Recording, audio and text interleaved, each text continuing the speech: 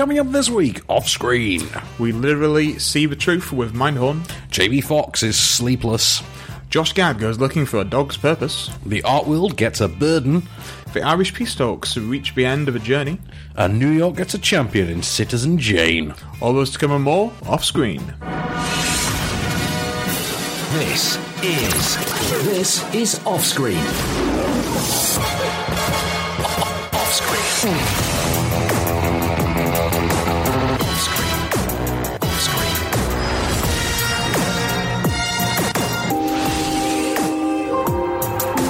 With the latest film news and reviews, this is Off Screen, the on-screen radio show. Ooh, welcome to Off Screen, I'm Van Connor. I am Case Allen. So, Mr. Allen, film news, film reviews, box office top 5. All the stuff. All the films. Yeah. So, where are you going to take us with the film news? Kick us off this week, then. Apparently we're allowed to now officially talk about the end of Split. Oh, apparently we are. Did we not do this last week? No, this was announced just after we finished the show last week. Oh, okay. I thought we did podcast extras. No, this is just what seems to happen. Oh, it does, yeah.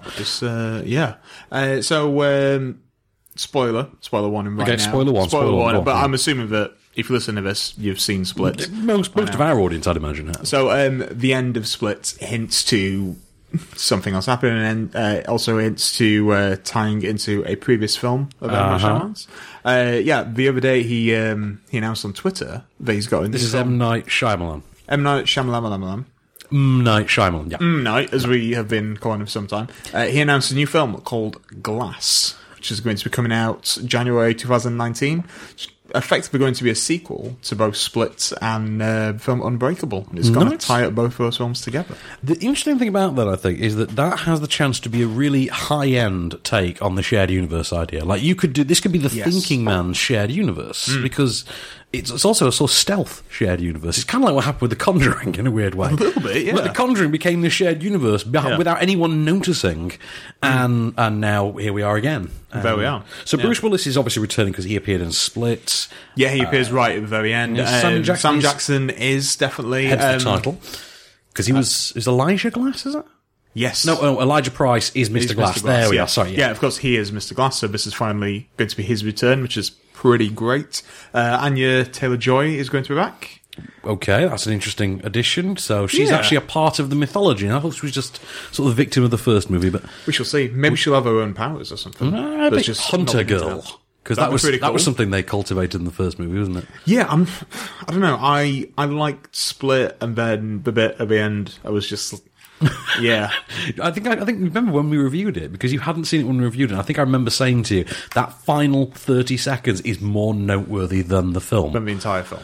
Yeah. And yet has nothing to do with the film. I think James McAvoy is great in it. He really is. But I think that this twist, far in that way, kind of like overshadowed his performance, which is a bit of a shame. But apparently he's had this planned for 17 years.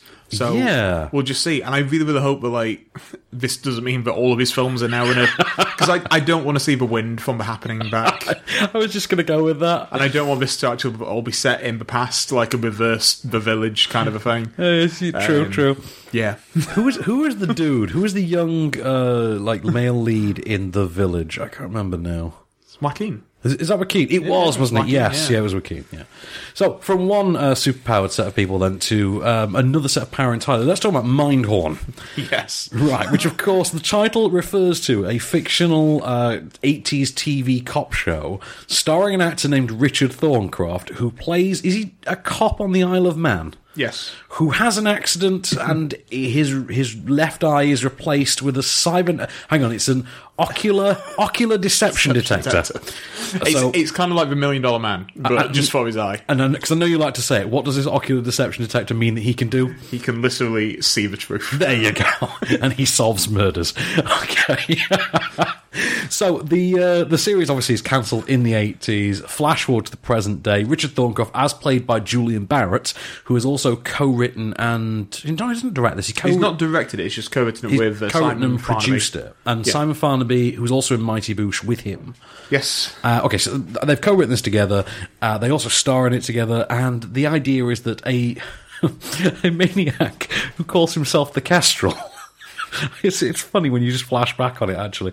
A maniac who calls himself the Kestrel, played by Russell Tovey, who kidnaps a girl and phones the Isle of Man police and says he will only talk to Detective Mindhorn. So the Isle of Man police have to bring Thorncroft back to the Isle of Man, where he hasn't been in 30 years, and get him to intercede on their behalf and deal with this hostage taker.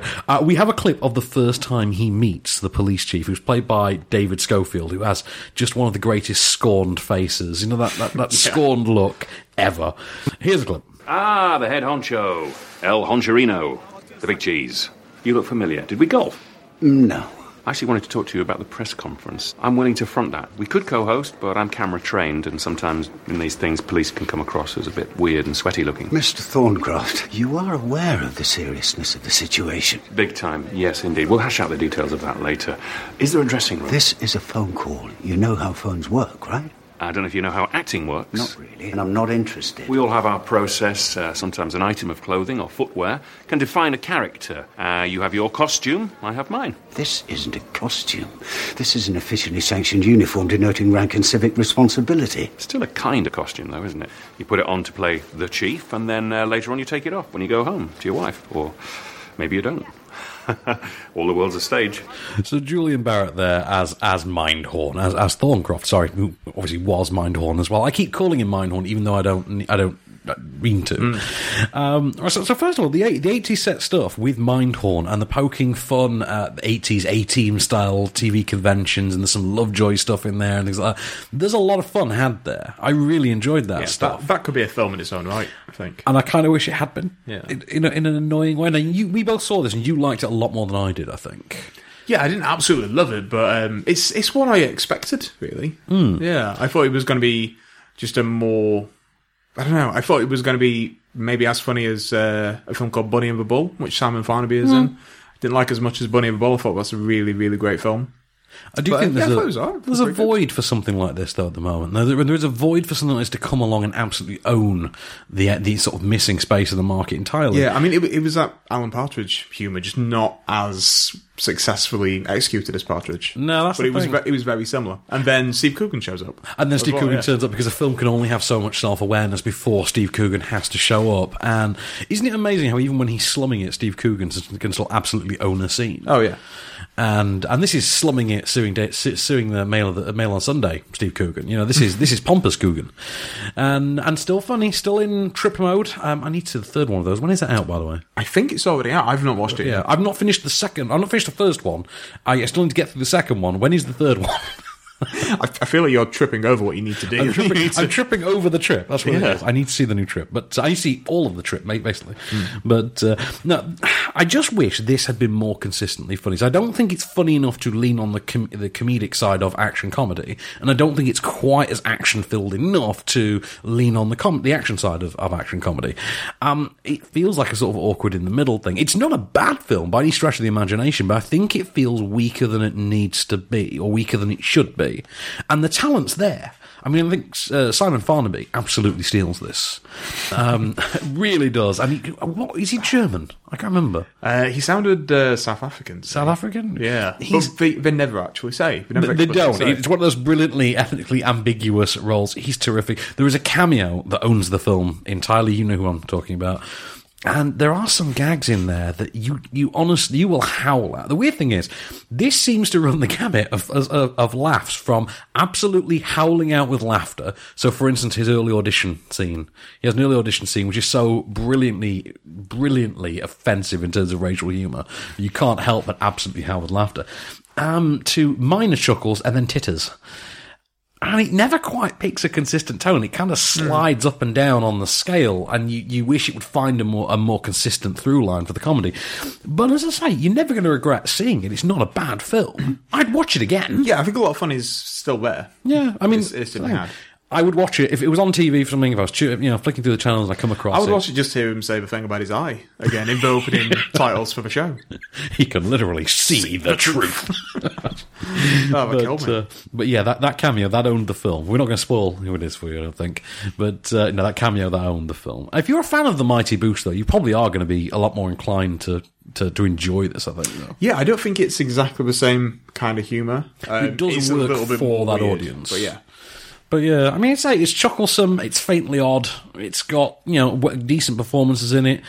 And yeah, I liked it. I liked it a lot. But and it's got David Schofield being, scowling David Schofield. Really grumpy. He really is. He's so good at that. But yeah, so that's out Friday. Meanwhile, podcast edition. We've got to talk about the extended podcast edition. There's no reviews in this week's one, so it's going to be all over the case. It's going to give us as much news as you can physically cram into our luxuriant, expansive podcast extra I'm section. currently holding like 30 pieces of news right now. Is that what each one of those post-its is? Yes. That's fair. You do look like Big Bird with all the yellow on there, but it's not the first time I've been likened to Big Bird. That I don't even want to get into that. But if you want the what a weekend that was. At the Fire Festival again. Yeah, Jar rule. Jar don't rule. Jar don't rule. Jar don't rule and Jar don't refund. But so if you want the podcast, you should pop along to onscreenfilm.com or go along to Acast, iTunes, Deezer, TuneIn. Just type in Offscreen and it's there. Pick your poison, pick your platform, pick your podcast, and there's a moment of Cage in there too. With the latest film news and reviews. This is Offscreen, the on-screen radio show. And we're back. So, Mr. Allen, where to next? Should we begin with a canine reasoning? A canine raisin d'otre? Yes, is what this film will be forever known as. No, yeah. A dog's purpose. Funnily enough, have you noticed that Alien Oven Cant... A pub's rationale. A pub's rationale. Have you noticed that Alien Oven Cant has become a sort of de facto title for Alien Covenant? No. There was a bus in London where they had jumbled up the order that the panelling went for the Alien so instead Covenant. Of Alien Covenant, it was Alien Oven Cant. Oven Cant. And it's now become a thing. If you you type on Facebook like Alien Oven Cant, it brings up a whole wealth of things. People just seem to be ubiquitously referring to Alien Oven Cant. I'm typing it in right now. Are you typing it in right now? Has it brought things up for you? Cambridge Bus advertises Ridley Scott's new film. Oh, is it Cambridge? Oh, it's not even Alien. It's Leanne. Oh, it was Leanne because people were saying Leanne, it's the worst Lion or Leon sequel ever. So that's amazing. Well, that's one for your Troji box. That Lion, Leon, Leanne. Yes. To go with your way back and way back box set. Which, yeah. Okay, so A Dog's Purpose then, which is the latest from Lasse Hallström. And what was the last Lasse Hallström film we had? He did was it a Nicholas Sparks film? I feel like it was, and I can't for the life of me remember which one.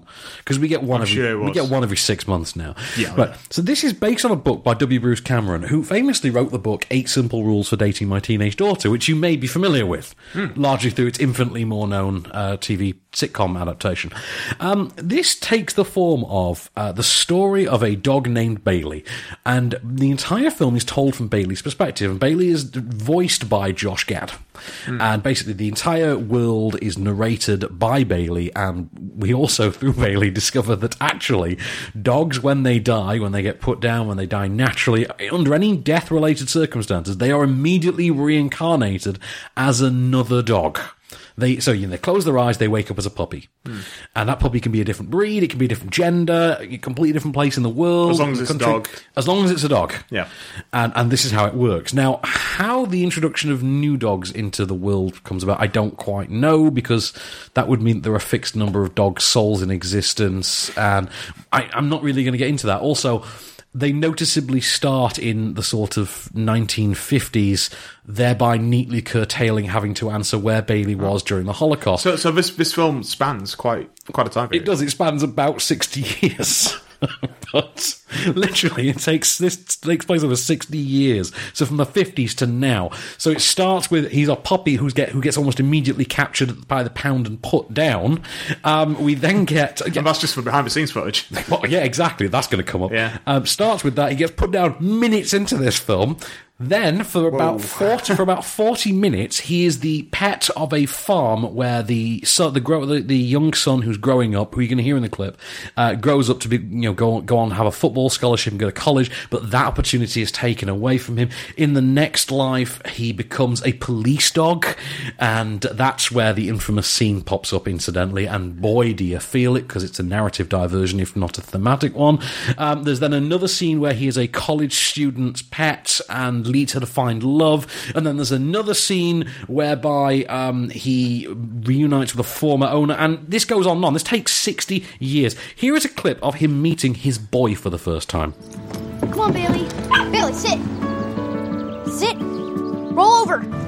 What's he saying? There's too many words. Come on, Joe. But one word got said more than any other. Bailey. After a while, I came to understand the words that mattered. I had a boy, and his name was Ethan. I got a name. My name was Bailey. I learned my place in the pack. Mom liked me. Yes. Dad liked me. Yes. A lot. Yes. Oh, excuse me, what? I was sad for the cat. Obviously, he wanted to be a dog. It wasn't my fault he couldn't be a dog. I think I'm kind of over celebrities voicing dogs. Like, after seeing Steve Martin voice Rags in... What was that Christmas film that came out last year? With don't remember now. Oh, it was that weird Christmas film where it looked like none of the cast had actually met each other. It was all filmed at an airport. I honestly don't remember. Love the Coopers. Love the Coopers, Love the Coopers, yes. And it was narrated by the dog. Yeah. Oh my God, but that was the big reveal at the end. The big twist. The big twist was that the dog was... Wow. Yes, I remember that. That was mental. No, this sits on the spectrum between Marley and me, on the cynicism spectrum between Marley and me. Cynical dog spectrum. Yeah, Marley and me and Hatchie. In that same spectrum. director as well. Same director as Hatchie, is it? Yeah, Lasse Hallström did Hatchie. Right, so he should know better. I've got his last film, The 100-Foot Journey. Helen Mirren. Yes. I did the press thing for that. Yeah. We went to Le Cordon Bleu. We met Helen Mirren and Ampuri and Danish Mayal and Manish Dayal. Danish Mayal, I can't remember. But yes, very, very enjoyable experience. Right, so... This is a film that is so mawkish, so eye-rolling, so narratively vomit-inducing, you will honestly wish you were in a coma rather than watching it. And yet, most irritatingly of all, Lasse Hallström can direct a film in his sleep. So, what he's done here, and it's almost infuriating, what he's managed to do is craft a film based around impressive visuals, based around this gorgeous, lilting score, and his own sensibilities, that it's almost precision designed to generate an involuntary emotional response in you, and it's not a gag reflex, surprisingly. So you can actually hate this film and yet still find yourself welling up. It's one of those films that it's kind of like, if you're in a bad mood but someone tickles you. It feels like that. The film will put you in a bad mood, but Lasse Hallström really wants to tickle you emotionally. And that's what it is. So, you've got... the score's by Rachel Portman, the cinematography's by Terry Stacey. There's a lot going for it, and it's infuriating that works. It is nowhere near as premium a product as Hatchie was.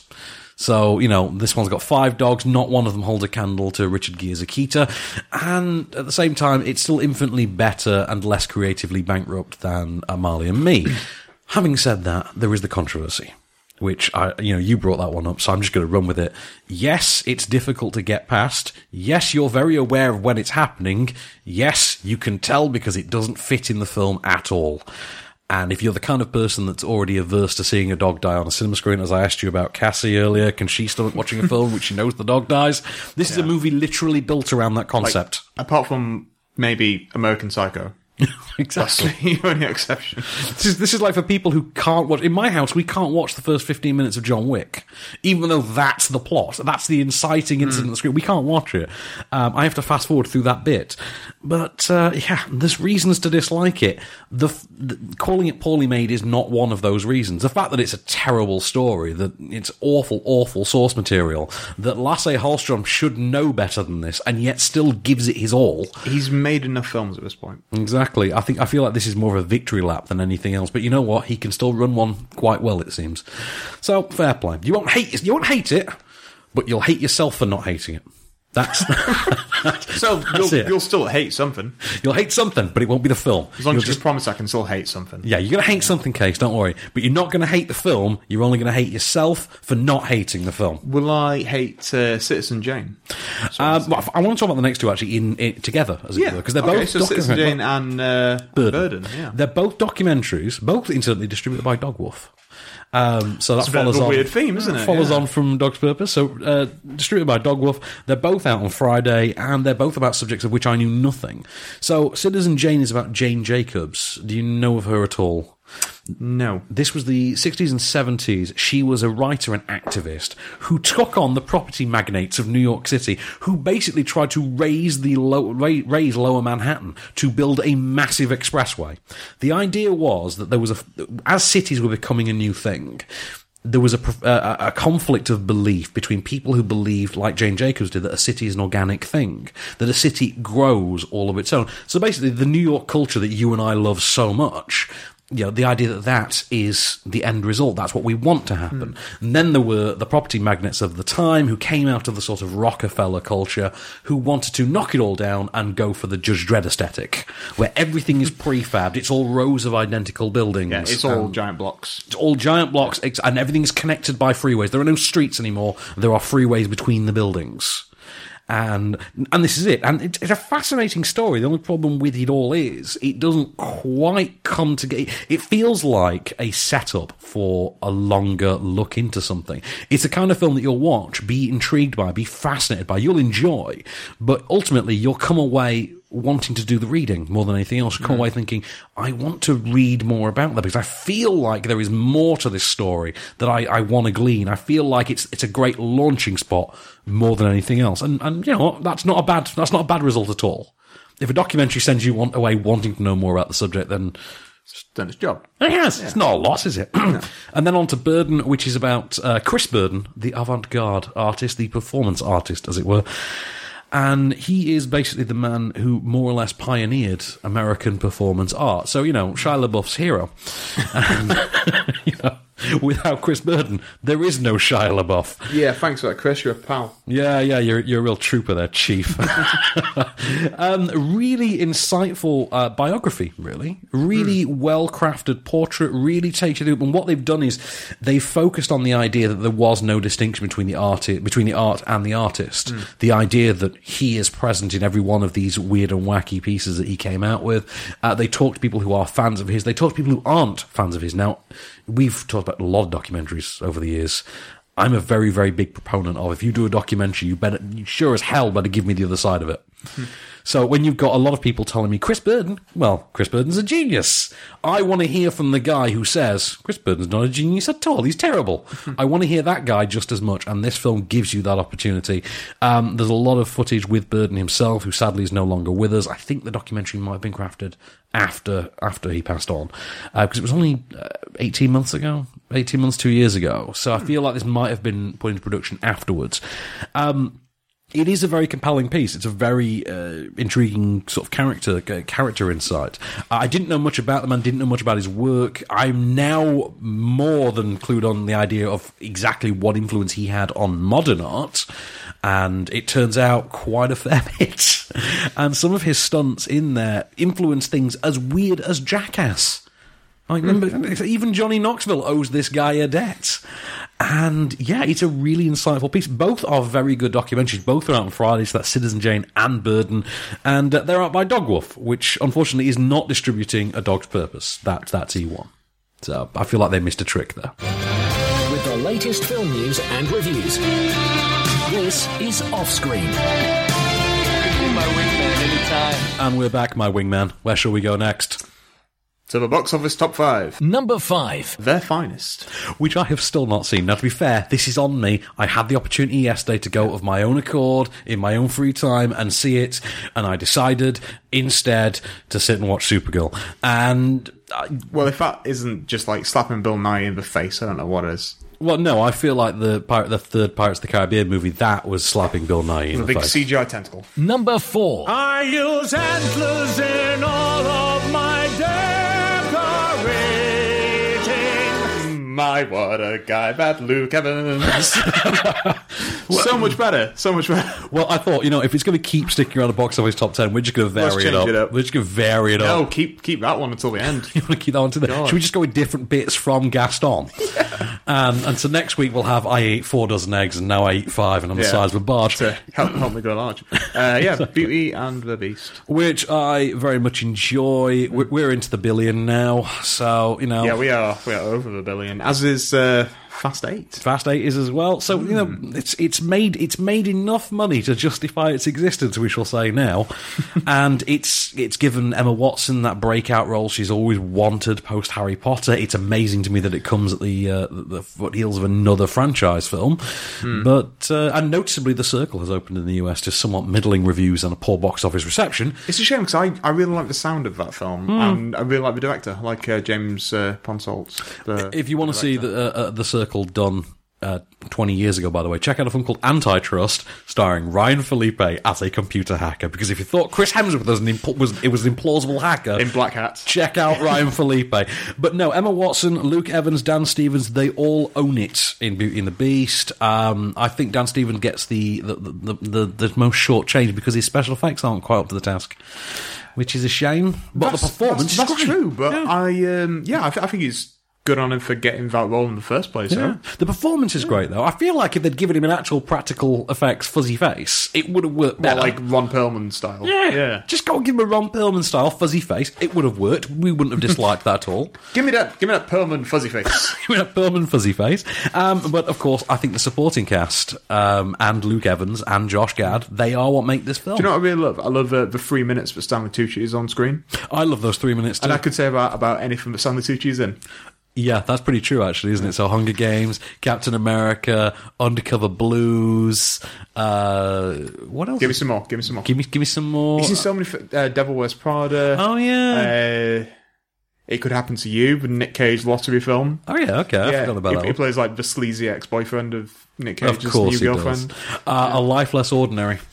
Yes. In which he also Big Night. Big Night. In which he also starred with Ewan McGregor, by the way. So Tenuous Beauty and the Beast collection. Lovely Bones is great in as well. Aha! Do you know what? Maybe we should pick this up in the podcast extras. Indeed.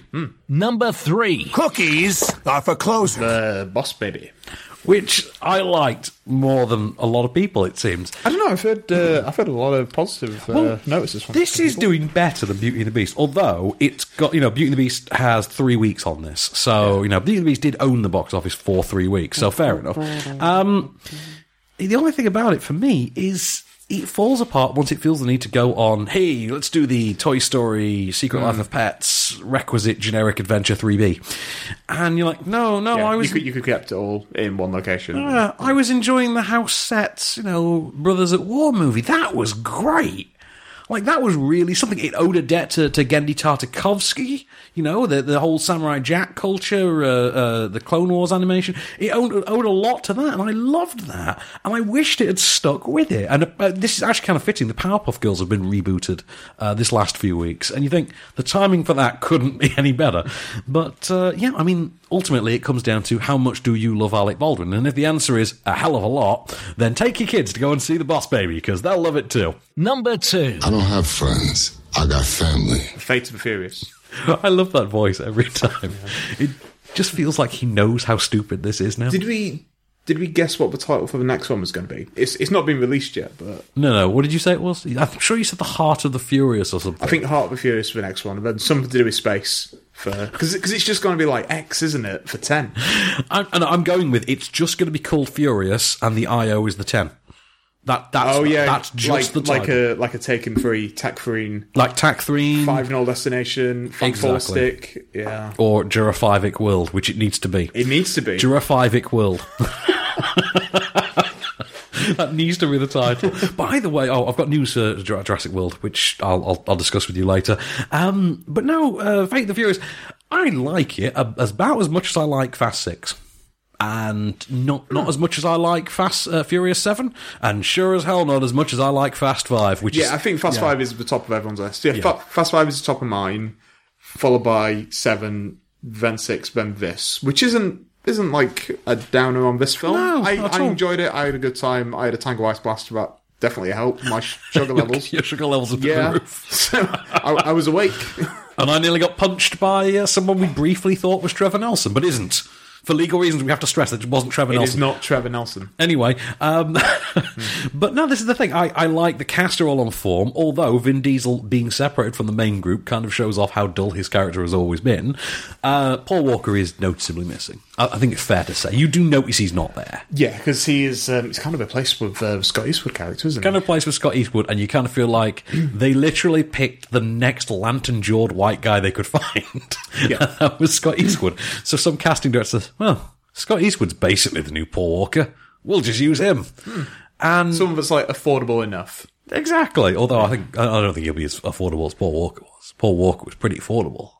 Was he really? Even including the later Fast films, I feel like his price shot up when those films were popular. His again. price only applied to the Fast and Furious movies, surely, because no one was paying him top dollar to star in The Hours or Brick Mansions, exactly, or Vehicle 19. Oh, I mean, let's be honest. Paul Walker, great actor when he had the chance. So, Fast and Furious films, arguably some of his best stuff. I remember director Rob Cohen once pitching him as Steve McQueen in a biopic. I could actually have seen that happening. That would have been a genuine, interesting project. But the guy did do an awful lot of awful direct-to-DVD movies. And that's a shame. He never got to sort of, get back on the A-list. But anyway, in the meanwhile, Furious 8... Fast and Furious 8 here, or Fate of the Furious. Fate of the Furious. It should be called everywhere. It should, shouldn't it? It's a better title. I liked the film. I think once you've gone from boosting DVD players and TVs to taking on nuclear submarines, you've perhaps taken it a little far. But, you know what? Family. Number 1. I liked it more than the first one. Really? Wow. I know that the vast majority of people aren't going to agree with that, and obviously, in the words of the dude, that's just like your opinion, man. Don't bring Jeff Bridges into this, man. That's a low blow. Low blow, bro. Hey, about Jeff Bridges, bit of like a side note. Me and my good lady wife were talking about the live action Disney films. Yes, and we were trying to cast them. It's a lot like our conversations that we have. Yeah. We got onto the upcoming adaptation of Little Mermaid. Yeah. Jeff Bridges, King Triton. Okay, yeah, I could totally see that. I literally can't see anyone else. I could now that you've said it, I can absolutely see that. Yeah. But he has to actually open his mouth all the way and speak properly and enunciate. Oh, he's not done that since the last picture show. No. Yeah. But that was more Harrison Ford, to be fair. Well, yeah, true. Yeah. So, Guardians 2. So about this, I enjoyed it slightly more than I did the first one. Can we just stress, because we haven't mentioned that this is Guardians of the Galaxy Volume 2 yet. I feel like I don't need to. I feel like I don't... It's just... The film made nearly $14 million pounds, yeah. It's not even opened in America yet. It hasn't, and it's going to be huge. It is going to be massive. Yeah, I have my own reasons for enjoying it more than the first one. I did love the first one, and there was something about this one that just kind of connected to me a little bit more. Mm-hmm. Obviously, I'm not going to go into the spoilerific specifics. Was it the music thing? Was it the central theme? Perhaps I think it was the central theme. We can actually name that central theme because that's not a spoiler that it's a father-son thing. Well, because obviously that's in the adverts. That's in the adverts, but it's not even the central father-son theme. Okay, it's what's implied in like the end of the second act. Okay, right. No, yeah. There's a couple of bits that just kind of they hit me harder than they did in the first film, and the music. It had some of my favourite songs of all time. Did you prefer this soundtrack to the first one? Soundtrack-wise, I will have them as on par because there's a lot of songs from the first film that I'd completely forgotten about. Whereas in this one, there's just some of my favourite songs of all time. Okay. Like I absolutely hate Glenn Campbell. I don't like Glenn Campbell at all, but I love the song Seven Nights. Okay, fair enough. I'm sorry, but I think everyone has the soundtrack. Yeah, I think anyone who cares has the soundtrack now. Yeah, and also that button comes from the soundtrack. Of course, the first song from the film, which I'm not going to say, is a big part of the film. It is, yes. That would be my top probably 20 songs of all time. Okay. So when I said last week, that's why I probably enjoy it more. Because I never got to ask you this. Well, you replied to by text, but I've yet to ask you verbally. So when I said last week about there is some really heavy-handed stuff in there, and yet somehow James Gunn pulls it off. Oh, I know what you mean. You do know what I mean. Yeah. There are certain song choices you're like, wow, really? That should be awful, and yet somehow it's great. A certain song by Yusuf Islam. By Yusuf Islam, exactly, yeah. Whose voice just ages like a fine wine. Doesn't it? It really does, doesn't it? And can I just point out that moment in which that song is played, how much did you well up at that moment? How much did you love that moment? I did love that moment. There's a bit about 15 minutes earlier to that I welled up more at, but I'll talk about that off mic. Okay, that's fair enough. Off screen. So off screen. So Guardians 2, a win for you? Oh, just absolutely. 1,000 times, yes. Definitely top 3 Marvel films, and I'm fully aware that my opinion is going to be really different from my analysis. What I think the general consensus from a lot of people is they didn't enjoy it as much as the first one, and that reason is because the first one they had absolutely zero expectations. Yes. Which is unfair, and it's the thing I always like. That can't be avoided, though. I don't think. I don't know, but I always get on your back about this because you constantly. I don't blame you too much, but you constantly compare Marvel film to Marvel film. Well, yes, and I don't even want to compare 2 films in like the same franchise. My thing with the first Guardians movie, I need to kind of I want to separate them, differentiate them. Treat them for their own separate entities that they are. Because of the surprise factor of the first Guardians of the Galaxy, my comment when it was out was this must have been what it was like in 1977 to have seen A New Hope out of the blue. Yeah, and I think a lot of people have that. I think a lot of people wanted this to be Empire. This isn't Empire. Oh, it's not Empire. This is its own Guardians. This isn't Empire. Volume 2. This is Force Awakens. No, it's not. Stop comparing it to things. It's Guardians 2, and it is what it is. It's his own. It's literally its own film. Try to compare it exactly to another film. It's not. It's its own film. I think that's why it's better than the first one. All right, fine. It's Home Alone 2, Lost in New York. You happy now? Happy now? You feel good now? Yeah, but that is a perfect film. Oh my god! Speaking of, did you agree with my assessment that James Gunn has mastered the opening and closing credits of a film? Oh, that we can agree on. We can agree on that. Did you love, even the song choice, did you love the opening credits of this film? Yes. Very much. Okay. Yep. We'll leave that then. We've got to go on and do a review. So, shall we talk really, really quickly about Sleepless? If we absolutely have to. Okay. This is... I mean, I'm going to be as quick as I can humanly be on this one, because there's not an awful lot to say on it anyway. This is a remake of the French film Sleepless Night. It stars Jamie Foxx. It is directed by Baran Boodar. It's also co-stars Michelle Monaghan. Remember her? Remember she was nearly a thing? Yeah. For 5 minutes. She was in Kiss Kiss Bang Bang. Yeah, she was going to be a thing for 25 minutes once upon a time, yeah. Dermot Mulroney is in this as well. He's your villain. Right. As another villain, you have Scoot McNairy. Oh, I love Scoot. That piqued your interest, didn't it? It really did. And, wouldn't you believe it, T.I. Remember T.I.? He's like a walking monument to 2007. Exactly, yeah. which was a decade ago now. But here he is, and he's acting, and it's not Ant-Man. So I say he was acting in Ant-Man. Yeah, but in Ant-Man, the film kind of hushed us away from the notion that we were looking at T.I. This movie has T.I. in it, and you can't help but notice we're watching T.I. Oh, look, that's T.I. Right. So you've got, you've got an undercover cop played by Jamie Foxx. His son is kidnapped after he, the cop, not the son, after he has inadvertently boosted a load of cocaine. He and his partner T.I. have boosted a load of cocaine from a drug lord. The drug lord takes his son, blackmails the cop and says, "Give me my coke back or I shall murder your son." And he has one night to do it in. In the meanwhile, he's also being chased by an internal affairs officer, who is played by Miss Monaghan, of course. And, here's a clip. Where are my drugs? Where's my son?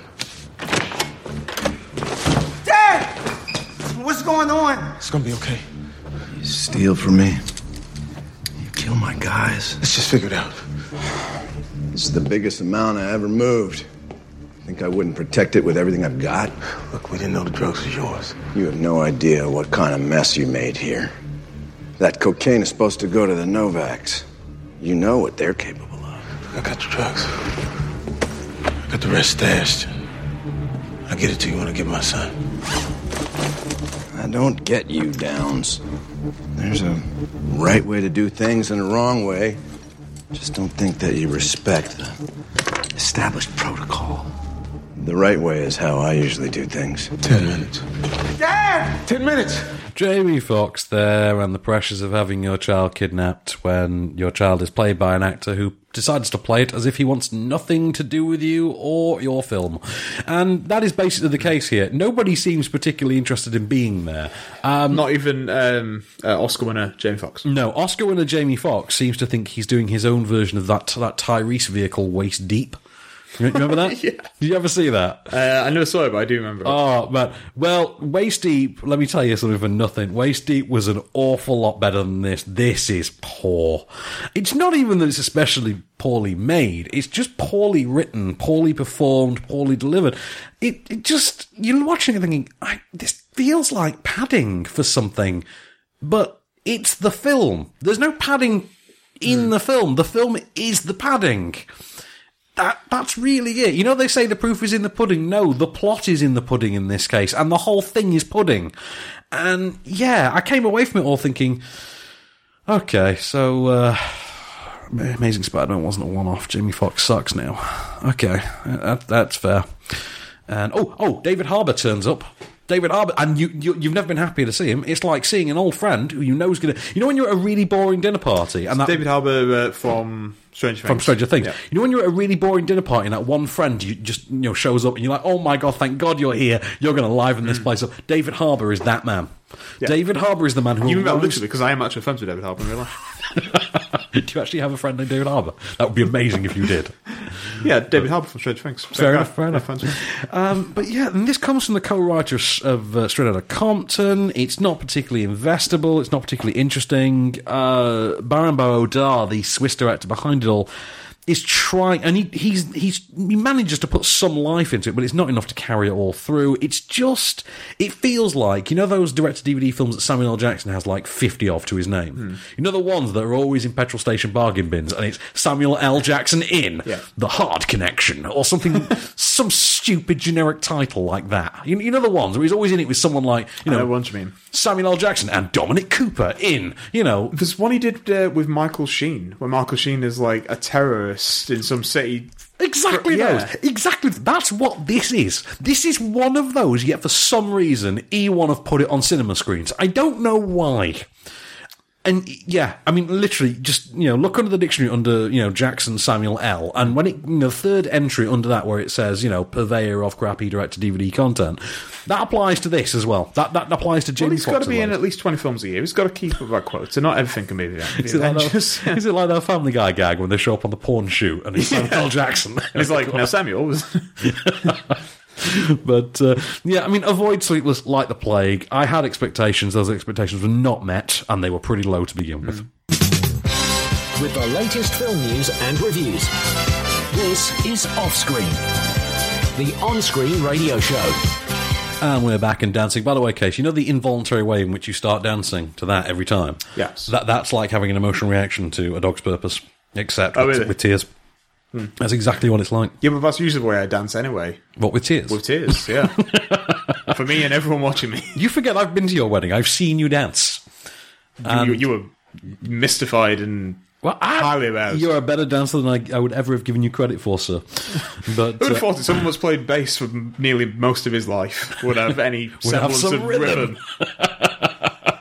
I just wouldn't have expected. I would have figured you were very awkward. Anyway, speaking of... No, that's just want to have a conversation with people. That's very true, yes. Yeah. Let's talk about The Journey, then, which is the latest from director Nick Ham, who did Killing Bono. Did you ever see? Yeah, I did not like that film at all. It was a very divisive one, wasn't there? There are people who really loved it, there are people who really loathed it. And I sat in the middle and just sort of went, not particularly bothered one way or the other. It was Pete Postlethwaite's final film.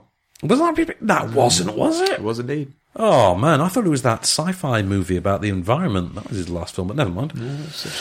Oh, well, okay, so this is a little bit more topical. This is set in 2006, around the... Do you know the events of the St. Andrews Conference in 2006? No. Right, this was when Ian Paisley, the head of the Democratic Unionist Party, and Martin McGuinness of Sinn Féin came together and, under Tony Blair's watch, basically, and agreed on what would become what is now the political status quo of Ireland. Basically, the end of the Troubles entirely. Now, this film opens with an abridged history of the Troubles, as it calls them, and then takes place almost entirely on the space of a car journey to the airport, in which Ian Paisley and Martin McGuinness, who are political opposites, political adversaries, yet have never met and never spoken, basically are forced to talk for the first time in their lives, in their entire political careers. Ian Paisley is played by Timothy Spall, and he plays him with just this wonderful scowl and these ridiculous fake teeth and thick glasses and the balding, swept back white hair. And Martin McGuinness is Colm Meaney. No way. Exactly, yes. I ran into Colm Meaney twice the other week. It was the weirdest thing. Anyway, so they are forced to talk for the first time in their lives. However, a series of unfortunate events on the road, combined with British governmental intervention, conspire to keep them on the road as long as possible, and before you know it, they're basically just chatting the day away, and they begin to get to know each other as men, as political figures, and as leaders. Here's a clip. We are on the verge of something the wider world will applaud, but our own people will hate. You are being asked to betray your tribe, and I'm being asked to betray mine. That's all. How can we even contemplate doing that?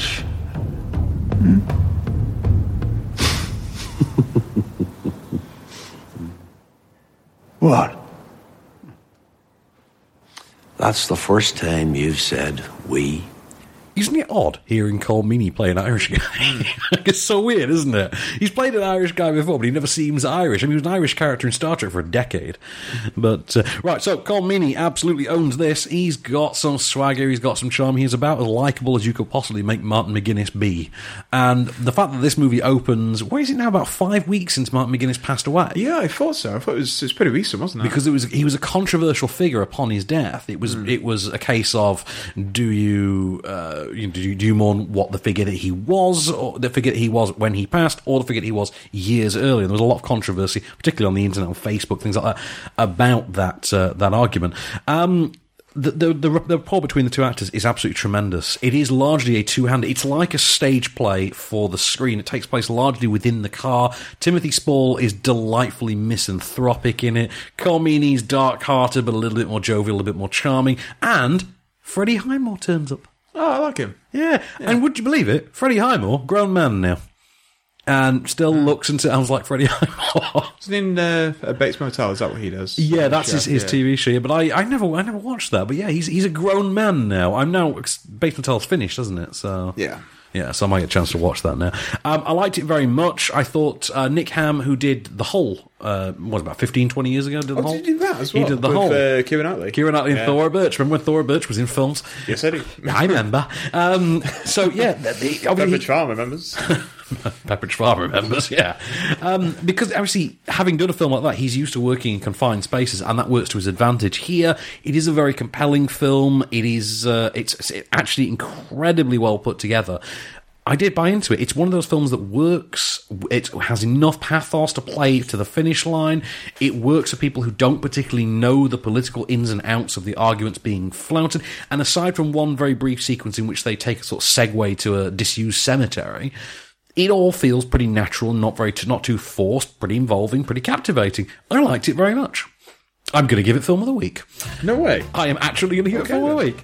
So, and I didn't expect that at all because I had no expectations for it. I was really blown away. Isn't that good when that happens, though? I know, I was blown away by that. But I mean, Timothy Spall. Think about if you could have gone into Guardians 2 with zero expectations. What would that been like? Every time with you. Every time. So, next week, we'll look at some of the interesting things to come next week. There's a film about an oven next week. We've got that to look forward to. Oh, Leanne. Leanne and her oven, who can't. Leanne can't use her oven. Alien Covenant next week. We've got The Levelling. Do you know about that one? That's a British film. No. A British film called that. We've got The Secret Scripture. We've got Miss Sloane with Jessica Chastain next is that week. finally coming out? Finally getting a release. I think every other critic in the world has seen it, bar myself at this point. We've also got France next week. We've got Spaceship, and a film I've been looking forward to reviewing very much, because apparently I'm on the marketing for it somewhere, Jawbone, with Michael Smiley and Ray Winston. Ooh, yes. And believe me, as good as that sounds, just you wait for the finished thing. Yeah, so we've got all those to come and more next week off screen. In the meanwhile, this has been a Candy Store production for On Screen. I've been Bank On It. I've been Mindhorn. And we'll be back. Just show me the way to get out of here, and I'll be on my way. You've been listening to Off Screen. For more news and reviews, visit onscreenfilm.com.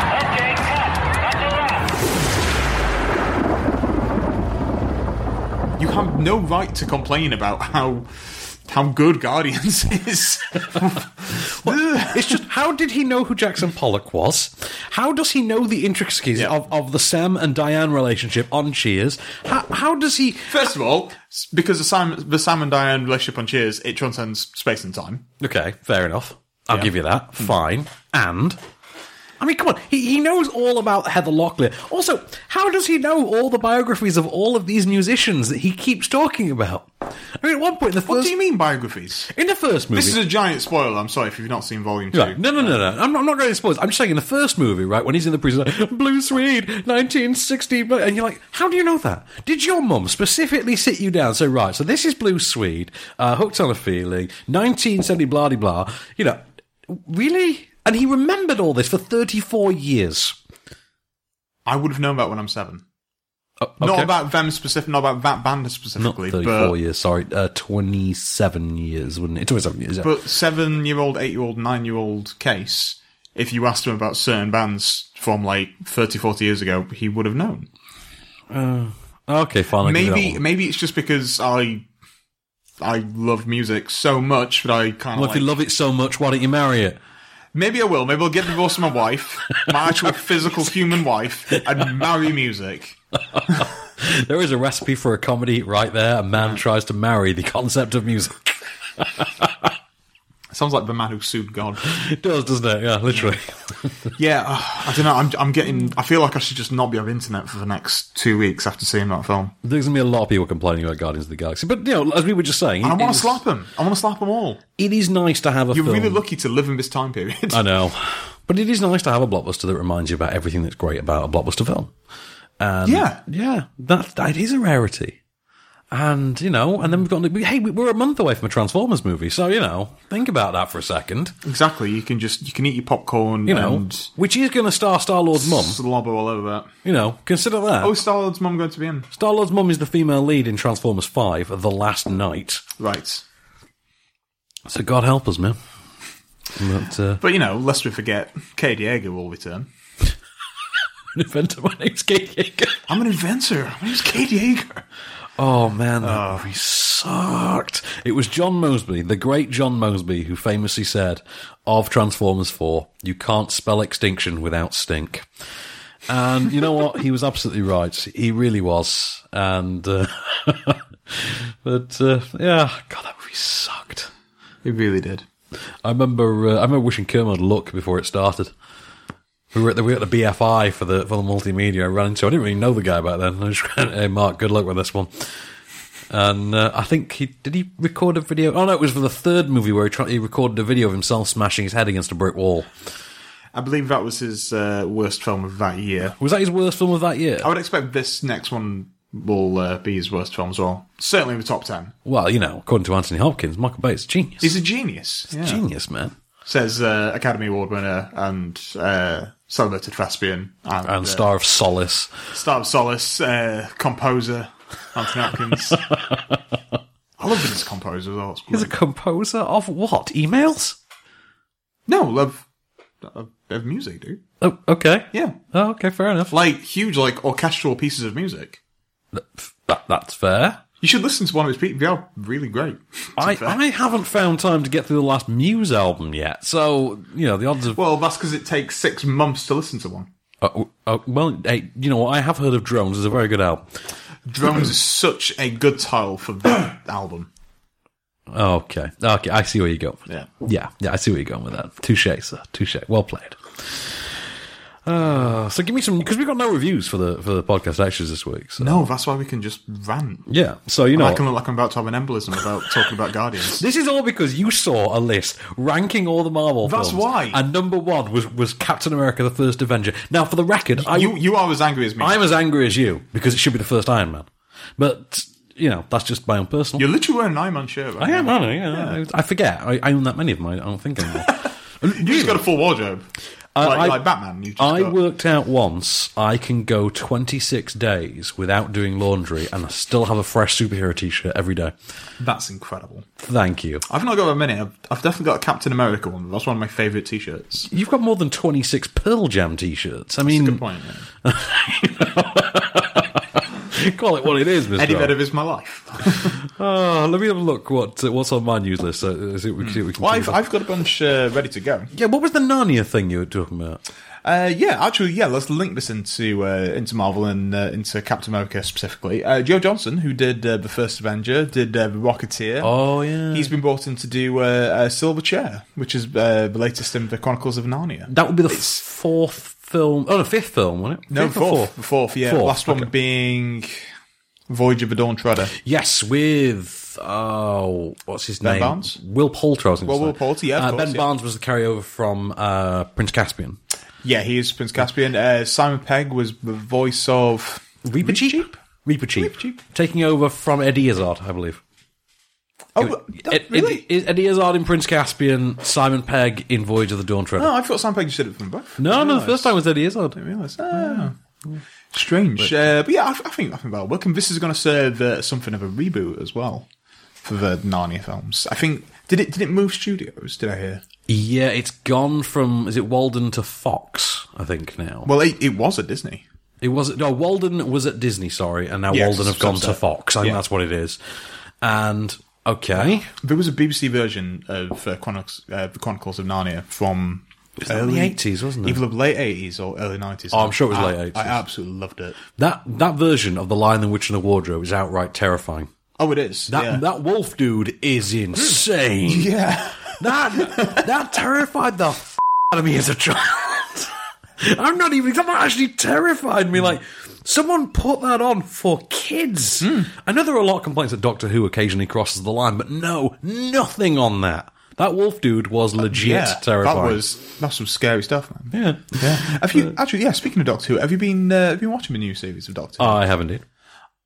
I've really been enjoying it. I have. I'm weirded out by how much I'm enjoying it. Yeah, I'm annoyed that I'm enjoying it as much as I do. You think that Moffat was just like saving all these for his last season? Yeah. At the end, he's going to be like, "See you later." Well, we're getting rid of Capaldi now. I might as well make it good.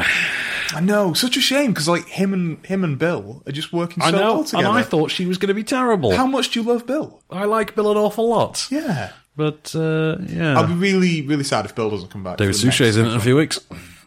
He's in it next week, isn't it? Is it next week? Apparently, he's the grandson of a former companion. Really? Yeah. Oh, I like that. Of one of the old school companions. He's the grandson. That's really cool. But yeah, it's kind of like a murder house kind of a... Oh, nice. Kind of a vibe. Yes, let's get David Suchet for a murder mystery. What could possibly go wrong?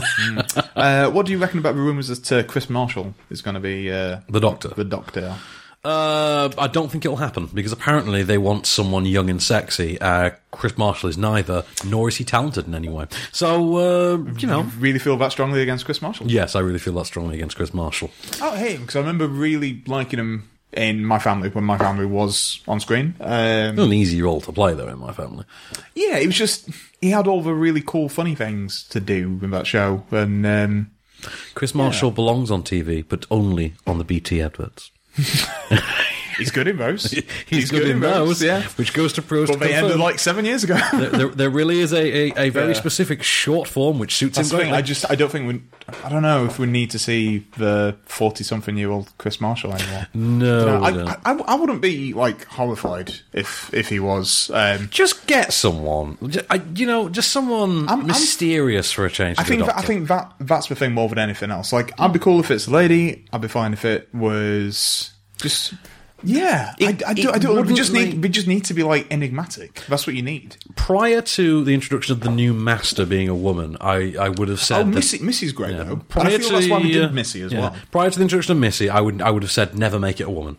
Now that they've actually established that it can be, because there was no precedent for it. She's such a good actress. Because there was no precedent with my thing. But now that she's there, you think, okay, if you've established that you can, fine. The only thing is, you lose about half the fan base instantly if it's a woman. But then also by the same token, if you just cast another white guy, another third to a half of people will say, I'm not going to watch it because, come on, we're now 13 Doctors in and we're still with white guys. Yeah, I mean, they're really beating the odds on that one, huh? They're stuck between a rock and a TARDIS, aren't they? Yep, exactly. Yeah. But, anyway, so more news, what we got? Do you want to hear I've already told you, but my favourite piece of news of the week. Go on, what is it? Do you remember Manchester by the Sea? Yes, the Manchester by the Feckin' Sea, as they're calling it. Excellent Boston accent there. Been watching a lot of Movie Bob. Yeah. It was on point. It's really, really good. Amazon have announced that that town, the actual town, Manchester by the Sea, they're going to receive Amazon Prime for free. For life? I don't know if it's for life. We just said that they're going to receive the whole town is going to have Amazon Prime for free, which I love. I'm not surprised because this film enenabled Amazon to get an Oscar nomination for Best Picture before Netflix. Of course, they're rewarding them. Once they've passed that milestone, they're good. I bet Netflix were pissed. Yeah, what Netflix going to do? Give them free streaming? Not just that though. They won 2 Oscars. Well, yeah, there is that. Yeah. But not for Best Picture. That's the problem. They all want that Best Picture now. I think they were fine. I think they were I think their Best Picture was getting the screenplay. Well, yeah, it was like we'll let Moonlight and La La Land have a whole debacle. Did you know that Oliver Stone was doing a Vladimir Putin documentary? I did a few days ago, so I read about it. Fair enough. That was it's called the Putin Interviews, and it's it is premiering on Showtime. I thought it was going to call Putin on the Ritz. That's what it should have been called. That's what we call a film about Putin. Putin with my knees up. Putting my feet up. Talking about Putin. Yeah, it's going to be called the Putin Interviews. It premieres on June 19th on Showtime in the US. No one on UK release yet. What everyone's going to have? Handbags and the Vlad bags. This is what gets us cyber hacked. Just FYI. Stop it. Yeah, okay. Sorry, Supreme Leader. We do not need our bank records turfed inside out, okay? I don't know about you. I don't. I'll watch it. That sounds good. Paul Newman in Cars 3. Did you know this? Yeah, he's going to be in it. He's going to be in it. Apparently, they have 26 hours of Paul Newman. Yeah, he's going to be in it, despite the rather obvious disadvantage of being dead. Yeah. Yeah, dying a long time ago. This is apparently John Lasseter, who never turns off the recorder. He has 26 hours of Paul Newman. I don't think that's just a John Lasseter. I think that's just, like, a Disney thing. Well, maybe. Yeah. We've seen the end of Saving Mr. Banks. So... Exactly, yeah. Make of that one what you will. And Robin Williams as well. There's supposed to be like 20 hours of just like unused genie. Well, that's why he has that little clause in his will, isn't it? Yeah. You're not doing any films using the wealth of material you have of me. So much. In the case of Robin Williams, though, so much of that's going to be alternative takes, isn't it? With Paul Newman, it's probably just going to be conversation and things. With Robin Williams, a lot of that'll be different. Just like ad hoc. Ad-libs and different. Different impersonations, really. Here's a story I absolutely adored: Superman versus the KKK. Yeah, I don't really know too much about this, actually. I didn't really know it myself, to be honest. This was a real thing, where in 1946, I believe, when Superman was a radio drama, they did a storyline in which Superman took on... They weren't the KKK, but they might as well have been. They were a very thinly disguised version of the KKK. There was a former Klan member went undercover in the operation as well. And, that's now going to be brought to the screen, almost Argo style. I'm like, that sounds... Argo, fudge yourself. Argo, fudge yourself, yeah. The only thing is, where can we find a Dean Cain cameo? That's my only question. We need to find a Dean Cain cameo in there. TV's Dean Cain. Yeah, TV's Dean Cain. Oh my God. I feel like there's certain actors that you need to say TV's Dean Cain. Like TV's Kevin Sorbo. TV's Alan Thicke? Yes. Did he die, Alan Thicke? Last year, yeah. Westerns, favourite of mine, and one character in particular, Doc Holliday. Have you heard about this one? He's in a biopic. Yeah, going to be played by Jeremy Renner. Because nothing says charisma like Jeremy Renner. Nothing says charisma like trying to get the original actor, failing, and getting Jeremy Renner.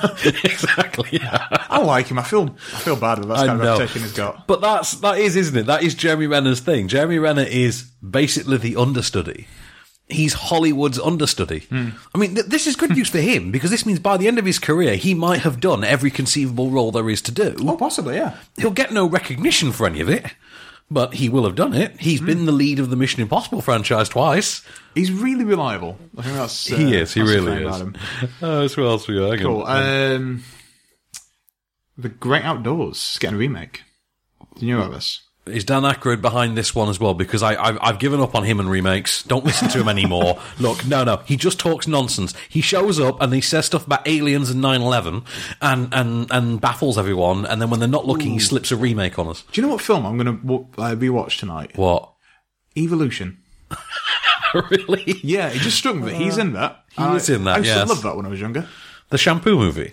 The shampoo film. The Head and Shoulders movie.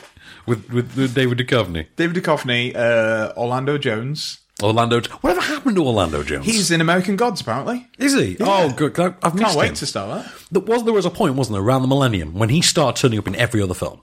Yeah. And then he just disappeared. He was just that guy again. He disappeared after, I think it was like Biker Boys. He was briefly in Biker Boys and disappeared. Well, sadly, he's not going to be in the remake of The Great Outdoors. No. But Kevin Hart is, because it is a remake. And he seems to be doing a lot of them, doesn't he? He does. And also, it seems like, I'm going to guess it's Universal, are dedicating themselves solely to p***ing you off. So it's got to be Kevin Hart. I like Kevin Hart. I thought you didn't like Kevin Hart. I swear you told me you didn't like Kevin Hart. At one point I didn't, and he's grown on me. Okay, fair enough. Some small rash. A small one, huh? Well, small, like Kevin Hart. Like Kevin Hart. We've not said who else is going to be in it, because obviously the basic setup is two families go away to like a woodland retreat, sort of like a log cabin kind of thing. One dad is like the put-upon dad.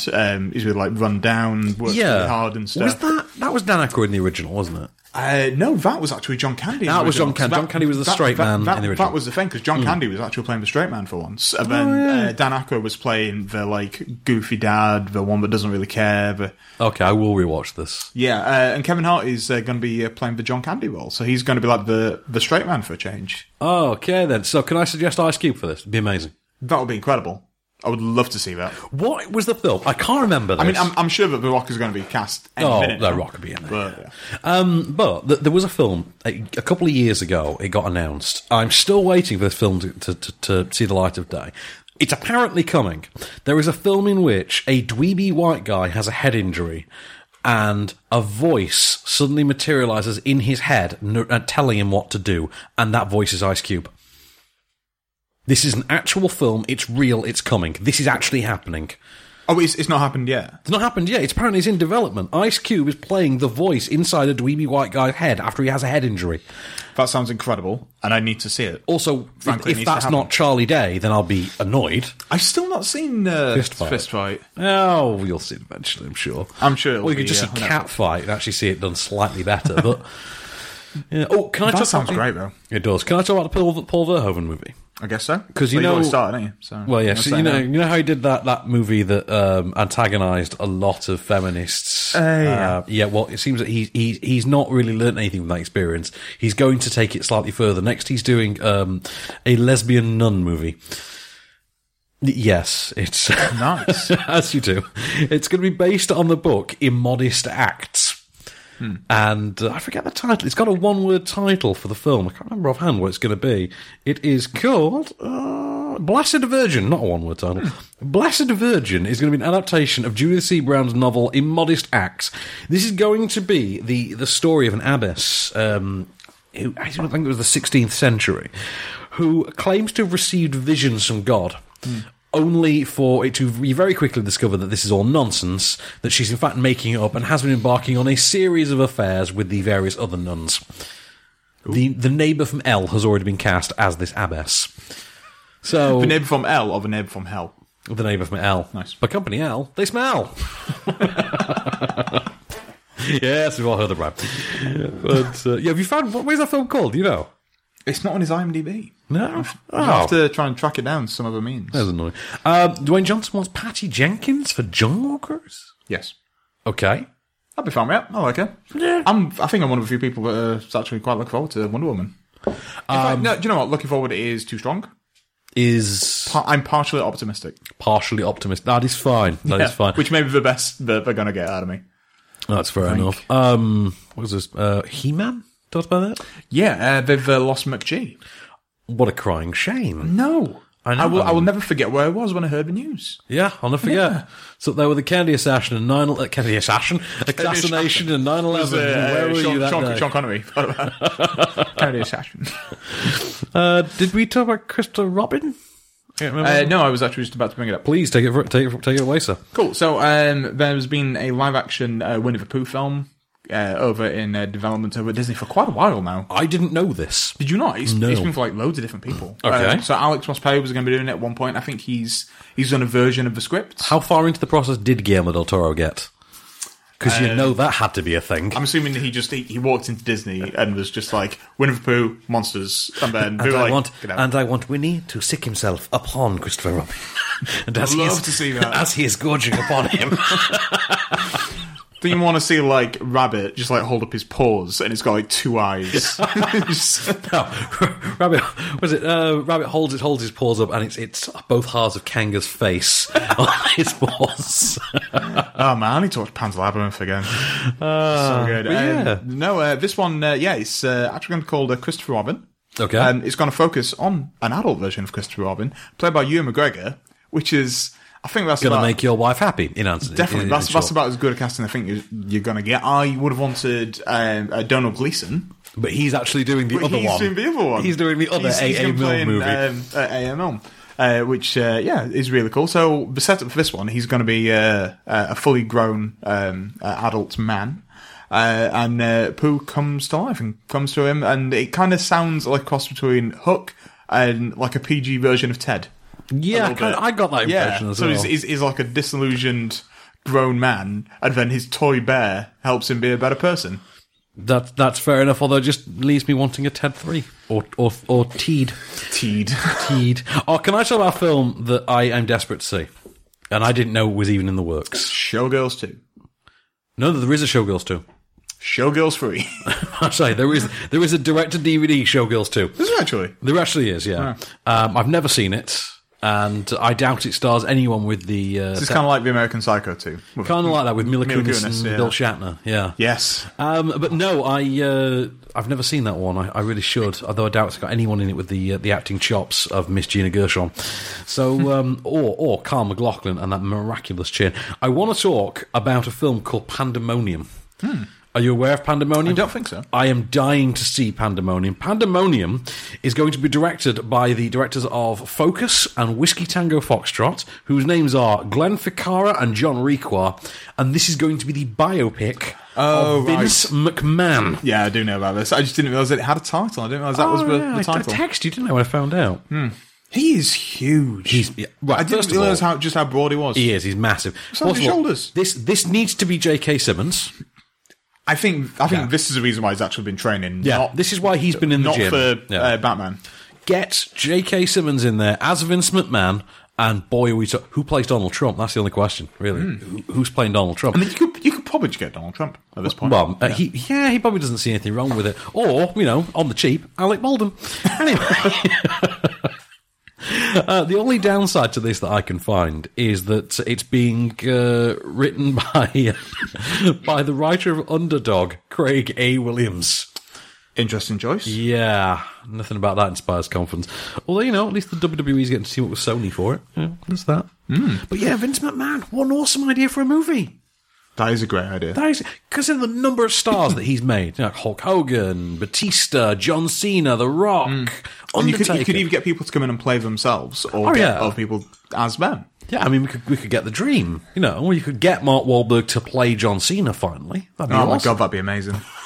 Even though John Cena looks like Mark Wahlberg, ain't Mark Wahlberg. Exactly, that's the line. We know it. I mean, how brilliant is that gag at the end of Daddy's Home? Oh, it's great. He is going to be in the sequel as well, apparently. Oh, fantastic. He's going to return. Yeah, did you hear about that? Do we have a title for it? No, that must be shooting really soon. Because we said it's going to be out it's either November or Christmas. It's like A Bad Mum's Christmas. That is coming out in November. That's not started. Well, hang on a minute. So Bad Mums and Daddy's Home are out at the same time. Weird, that, isn't it? Yeah, that is odd. But let's talk about it for a second, actually. They've said who the mums are going to be. The mums are the mums. Okay, so go on, lay them on me. So Christian Bale's mum, going to be played by Shell Hines. I thought you said Christian Bale then.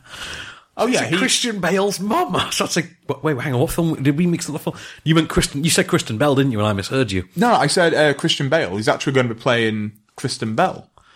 Do you know what? If anyone could play Kristen Bell, it'd be him. Christian Bale could absolutely. He'll go full method. He will be living with Dax Shepard for a year to get into a bar. Dax Shepard suddenly wonders why his wife has been very cold to him. It's been Christian Bale for 3 years. Yeah, Christian Bale is actually voicing in the second Frozen film, isn't he? That's right. Anyway, Cheryl Hines from Curb Enthusiasm. Yeah, she's playing. I'm weirdly attracted to Cheryl Hines. She's lovely. She's great. She's just down. Yeah, she's going to be in there. Christine Baranski is going to be Mila Kunis's mum. Okay, that is the weirdest one, I think, for me. But yeah, I can't really see them being mother and daughter, but I'm fine with it because she is great. Didn't Bad Mums end with the cast and their actual mums? Yes. Okay, so go on. For me, that was the best part of the whole film. Oh, yeah, it kind of was. Downright hated the film. Did you hate the film? I quite liked the film. I hated it. Yeah, I liked it. I had a lot of issues with that film. Okay. Who else we got then? Catherine Hahn. Catherine Hahn's one. Susan Sarandon. That's an oddball choice. I'm, again, fine with it. I like them all. Okay. Yeah. That and cherry on top of the cake, Mm-hmm. Peter Gallagher will be in there. Whose mum is Peter Gallagher? I don't know. Probably just some eyebrows. Some eyebrows. Peter Gallagher's not a mum. He's a motherfucker. Yeah. Have you ever seen the OC? Yeah. Well, that's absolutely true. Although Sandy Cohen for the win, yo. He's just the best person, isn't he? Oh, he's awesome in that, isn't he? I wish I was Sandy Cohen. I'm aware that you do. I am absolutely aware you do. Well, when I was younger, obviously, as I'm sure you can imagine, that was a little bit like Seth Cohen. I can picture that. Yeah, I can absolutely picture that. Yeah. Did we talk last week about David Fincher?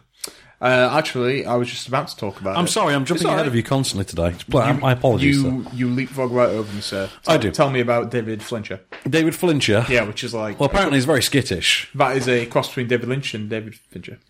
Flincher. He makes Twin Peaks, but it's edited really quickly. His Twin Peaks has twice the action. You won't know what the hell's going on, but it looks amazing. Trent Reznor does amazing work on the score. Where does Brad Pitt fit in? You'll find out. Anyway, David Fincher's going to do World War Z 2. Yeah, that is looking more and more official. That is. Apparently it's all down to Brad Pitt being his mate, apparently. So yeah, which is fine. Yeah, fair enough. It sounds like Brad Pitt really loved the source material, and even though the first one was actually fairly good, and it was well received. It was good in spite of itself, wasn't it? I know, it was a weird one, wasn't it? We all expected it to be absolutely awful. Because it had a really troubled history, in terms of the production and stuff. They shut it down halfway through and redo half of it. Yes. Wow. And I think someone was brought in to oversee the reshoots as well. Was it Mark Foster? Mark Forster? Or the fellow's name? I don't know. Foster? I forget, to be honest. J.A. Bayona was supposed to be doing the sequel. And then he dropped out to go and do... Jurassic World 2. Jurassic. Cannot blame him. No, who could blame him? No. Yeah. But I mean, if you can't get him, David Fincher's pretty good. Yeah, David Fincher as a last resort, that's a pretty good one to have. It's mad, isn't it? Speaking of Jurassic World, by the way, they have revealed who James Cromwell is playing. Yeah, I heard about this. John Hammond, the late John Hammond's partner at InGen. Yeah, when I first heard this, I wasn't entirely sure, because I don't really like it when they do things like this. So it's when it's like a long delayed sequel, and they retcon things from the past and say, oh, this is a person that was important 20 years ago, but we've never heard of him. Well, I think the idea is that he wasn't part of InGen when the park happened. Oh, right. Okay. That he was a former partner, I think is the implication. He's the ousted... I am completely on board with it now, yeah. So how he could tie into the plot, I'm intrigued to find out. Maybe he has a piece of the puzzle. We shall see. And he's an amazing actor, isn't he? Yeah, I like James Cromwell. Yeah. I didn't so much like him when he was in 24, but, I just didn't watch 24. That's why I avoided that. Oh, well, there is that. He was in the second season of The Detour recently. And, really? He's the new main character in the second season of The Detour, and he is fantastic in it. Who does he play in that? I can't say. For spoiler reasons. For spoiler reasons, because you will watch it and you will love it. I love that show. I love Natalie Zia in that show. She's astonishingly fun. Yeah, I don't think enough people are talking about that show. I feel like it's... I'm surprised it got a second season. Does it even air in this country? I don't know. I mean, Jason Jones is brilliant in it. Is it on TBS? It's on TBS in the US, but Jason Jones, Samantha his wife Samantha Bee is on TBS as well. Yeah, they signed a deal together apparently because they both produce each other's shows. Oh, really? Yeah, she's a producer on The Detour and he's a producer on Full Frontal with Samantha Bee. Which is such an amazing show. Which is really good. Did you see that they did a White House Correspondents' I did. I've not seen Hassan Minaj's one from the actual Correspondents' dinner yet. Apparently it did not go down well, but I don't know if that's his fault. I heard one of his gags on like a Facebook video, which I thought was absolutely amazing, in which he said, our dear leader was unable to make it tonight, and that's because he lives in Russia. Yeah, I thought was absolutely amazing. Yeah, apparently the crowd, there was just a lot of like groans and I don't know why. Really? He just had like a really thankless job to do, I think. It's not all going to be like Stephen Colbert and George W., is it? No. That's a great one. That was a good one. Seth Meyers. Who did Seth Meyers? Seth Meyers did Barack Obama's from maybe 3 or 4 years ago. I remember that one. It was around the time when a lot of Donald Trump's accusations about Barack Obama were coming out, and it was the whole. It was the birth of the birther. Oh, the birther theories, and most of Seth Meyers' monologue was just directed at Donald Trump, and everyone was laughing at Donald Trump, and a lot of people are thinking that was the moment when it went off in Donald Trump's head. Nobody's laughing now. Yeah. But it was great, and it was around the time when I started to really like Seth Meyers. Speaking of nobody laughing, have you seen Adam Sandler's got a new film on Netflix, Sandy Wexler? I've not watched it, but I've seen that it's on there. I've not watched it either. I don't know how to get it off my Netflix. Yeah, they should have like a plug-in that removes Adam Sandler from Netflix. Considering how much they've spent on it, I don't think they're going to. I'm going to bring it out anytime soon. Did you know that Baby Boy is getting a sequel? Is this the Tyrese film? The Tyrese John Singleton movie, in which it was like Tyrese versus Snoop Dogg. Yeah, I'm not even I never saw it, actually.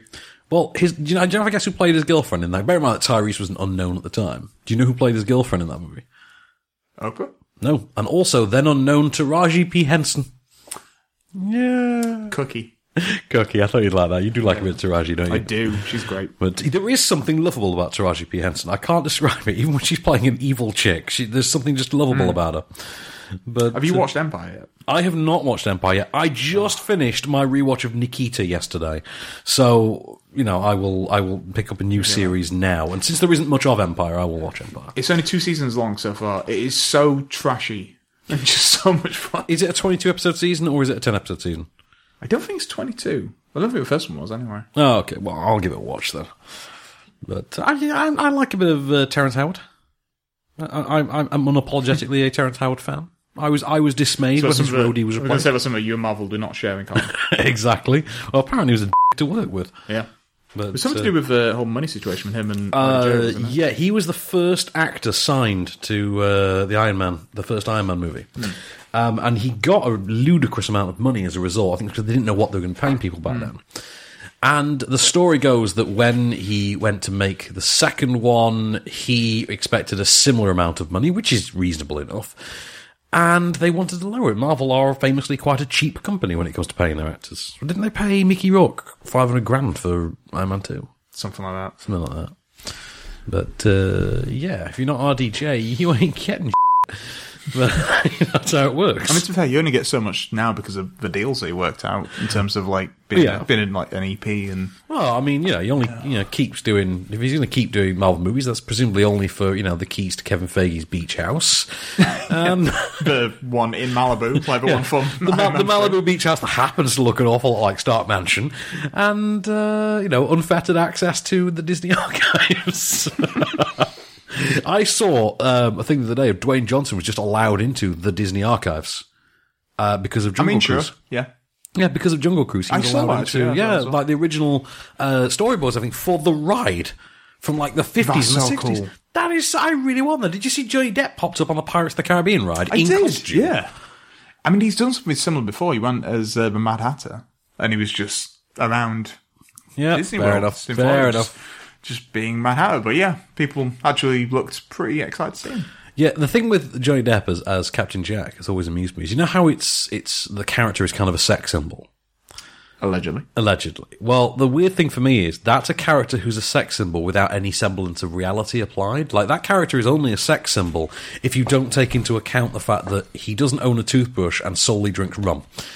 So his breath must shear sheep. You know what I mean? He definitely has scurvy. If he doesn't have syphilis, then he just outright has gonorrhea. You know what I mean? That thing is a walking death machine. And I'm referring to Johnny Depp's junk at this point. But Captain Jack's junk is a death machine. Captain Jack is basically a walking CDC nightmare. What? Death machine. Captain Jack Sparrow's junk. Captain Jack Sparrow's junk. Yeah, that would be quite a good... I feel like it's death metal with some folky a folky lilt to it. Folky lilt. Folky lilt. Yeah, that's the only soft drink I drink. Folky lilt. Folky lilt, yeah. It's like lilt, but it makes you think of your dad. Yeah. It's like lilt, but it's like a hint of elderflower. It's lilt, but it can only be drank in the English countryside. Oh, man. You got any more news for me? I've got nothing else. You got nothing for me? Right, go on, lead us out then. Here it is, your moment of Cage. I think we got started off on the wrong foot. Stand Goodspeed, FBI. Let's talk music. Do you like the Elton John song Rocket Man? I don't like soft ass. Oh, you know. Well, I only bring it up because it's you. You're the Rocket Man.